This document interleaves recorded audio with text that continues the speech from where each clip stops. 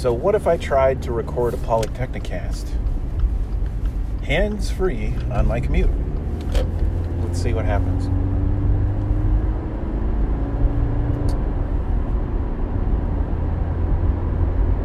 This is the Polytechnicast.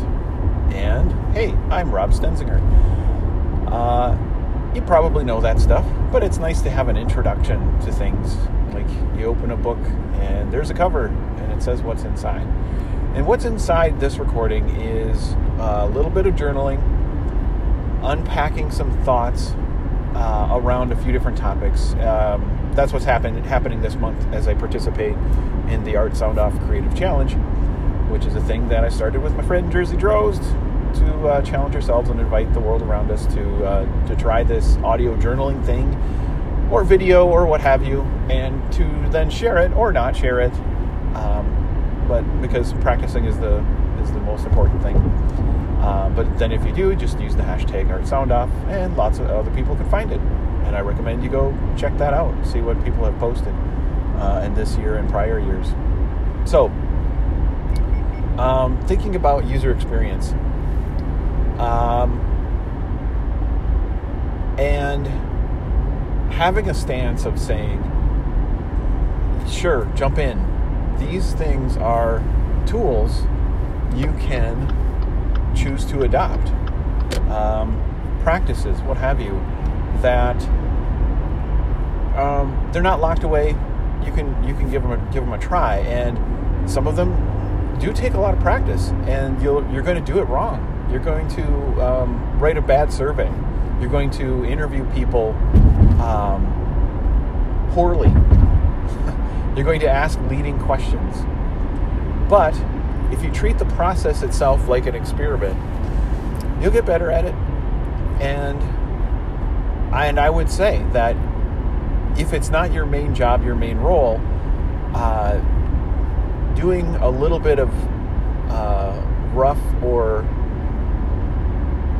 not well executed user experience is better than nothing, because it's putting you in a perspective to consider information outside of your normal process, to unpack your assumptions and put yourselves in in a situation where you're caring about the experience of others who are either making a thing that, and then they're providing it, or of course then the people who are consuming, using, participating, spending their time with something you make. I think even doing it a little bit poorly is fine. It's better than the absence of it. So, and you can get better at it over time. It's not like, well, you made a bad survey. Ask why you didn't get the data that you wanted. Do a little bit of reading. Get some expert insight and recommendations about survey writing, if you didn't do that already, and then just compare. Like, well, where did I go wrong? Getting feedback is a good idea too. Where if you happen to have someone, like maybe that you can reach out to, get some advice, a user experience designer you're friends with, or is willing to do a little bit of consulting within a budget that works for you, that's a great way to gain the knowledge too. Anyway, that's understandably risky. There's some risk, and what I propose is that it's a calculated risk, that it's better than not doing it, on balance for most people, especially if you have a natural curiosity for what's it like when this thing I made ends up in the hands of someone else or whatever. Yeah, go for it. Pull on that thread and see where it leads. Okay, so that's like a general like retracing and reminding as far as the premise for the premise that I'm working with for this series, where I'm saying, user experience is for everybody. Here's some stuff you'd want to think about when you're getting into it, and are serious about trying, and places where it may be helpful. So admittedly, design is a full-time profession. It can be an obsession. It is definitely a real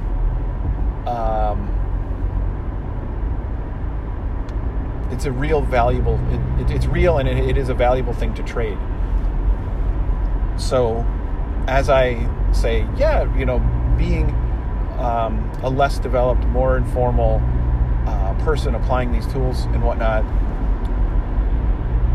I'm saying there's a lot of value here for people of all skill levels to benefit from, and please join in. I'm not saying someone with a lot of skill has no value, because you can read a blog post about writing a survey or conducting a user experience study or whatever. I mean, even if you get a great book on it, it's not going to instantly make you an expert and then devalue a practitioner who has a lot of theory and practice in their background and experience, and is freshly ready and skilled to apply that. Not at all. Like, that's immensely valuable. This is, and I'm hugely biased here, because that's how I primarily make my income, is as a user experience generalist, often in some role of leading a particular project's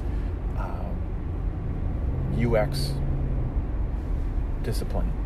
So there's lots of room for people at all skill levels, is what I mean.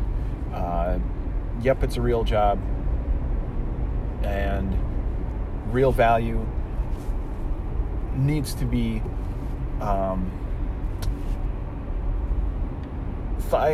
respectfully, thoughtfully engaged with and traded.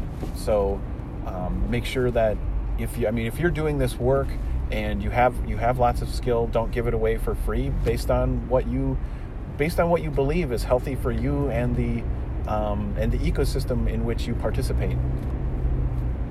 So, very likely the skills that you provide, if you provide that at too low of a rate, or is traded too willy-nilly, then your effort likely has less impact, simply through it not being valued. People behave differently with things that they value versus they don't overall. So, yeah, there's a great book on that called Design is a Job by Mike Monteiro. And so this recording is kind of a little cover band version, very scribbly sketch of that. And at the same time, a different angle that I want to take on it is that the informal practice of that is also valuable and inclusive in the big picture of trying to make things better. That's it. That's all this is. Trying to make things better. Make better things. Make them better for the people that you serve and that you're connected with. So in a way, I suppose this is like me coming up with another draft of stuff I've already said this month. And yeah, hopefully there's some useful extra perspective there. And I'm just going to say, thanks for downloading this, and thank you very much for listening.